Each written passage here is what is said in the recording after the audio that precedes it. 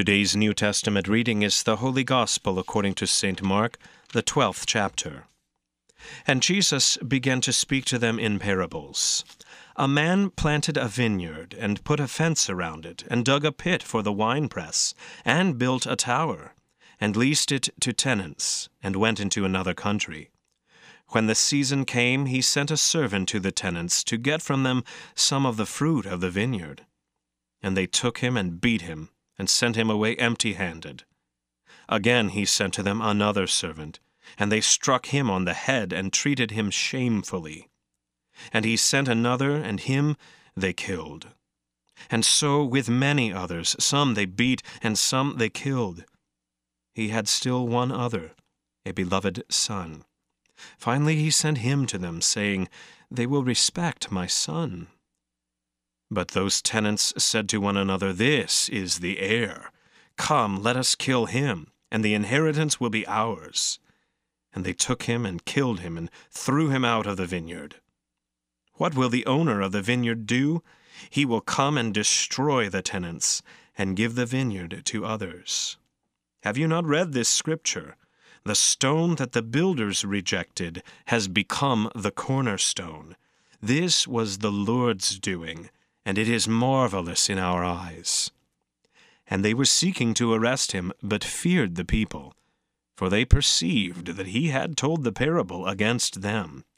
So they left him and went away. This is the word of the Lord. For today's meditation on God's Word, we welcome Pastor Kevin Robson. Tuesday of Holy Week. Drawing near to Jesus are his crucifixion and burial. He speaks a hard parable to a Jerusalem crowd, but there among the audience are his persistent enemies, the religious leaders of Israel, chief priests and elders and scribes. The adversaries are selfish and intoxicated with power and status, and they are grumbling and making evil plans. Whether you're for or against Jesus, his words carry meaning. The vineyard is the Old Testament kingdom of Israel, a people, a theocracy marked by a fence, God's law and covenant. The winepress, a place where the fruits of genuine faith would be gathered, concentrated for the enjoyment of all. A tower from which the watchmen could see the approach of the long-promised Messiah. This vineyard lacks nothing. God has planted it. He owns it. It's merely on loan, given in sacred trust to the tenant farmers, to Israel as the responsible recipient of divine grace and promise, a place meant to be overflowing with hope and joy to the world.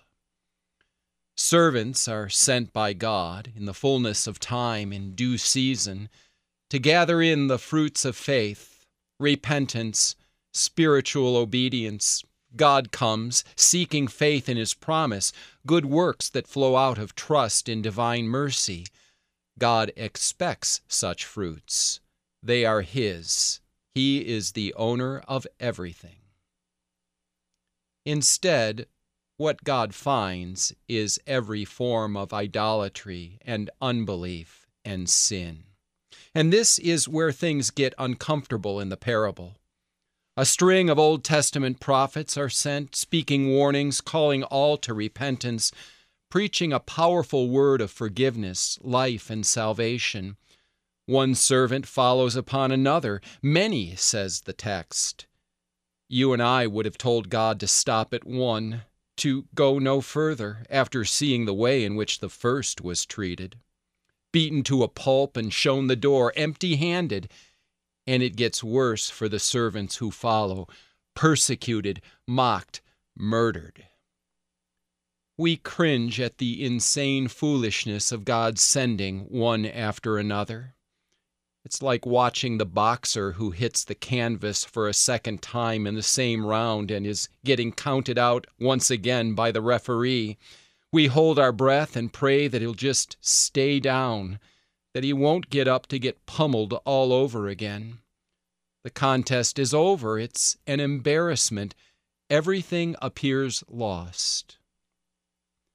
But the more wicked and rebellious that Israel becomes, the more of these servants the master sends. Finally, God does the outrageous thing. He has still another. He sends his Son, his beloved Son.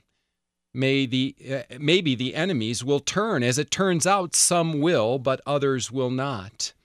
And yet Jesus does not stop. He loves his enemies. He loves you and me to the end, even in the face of our most horrifying sins and our troubled, terrifying rejection of the Word of God come to us in the flesh, this Son, the greatest of those sent by God. The people knew exactly what Jesus was talking about. They were shocked. Israel's favored standing was coming to an end. In killing the Lord of life, they would lose everything. No more promised land, no more temple, nothing of that which had been theirs by divine promise, all because they rejected the Son's authority and refused to deal with the Lord by faith.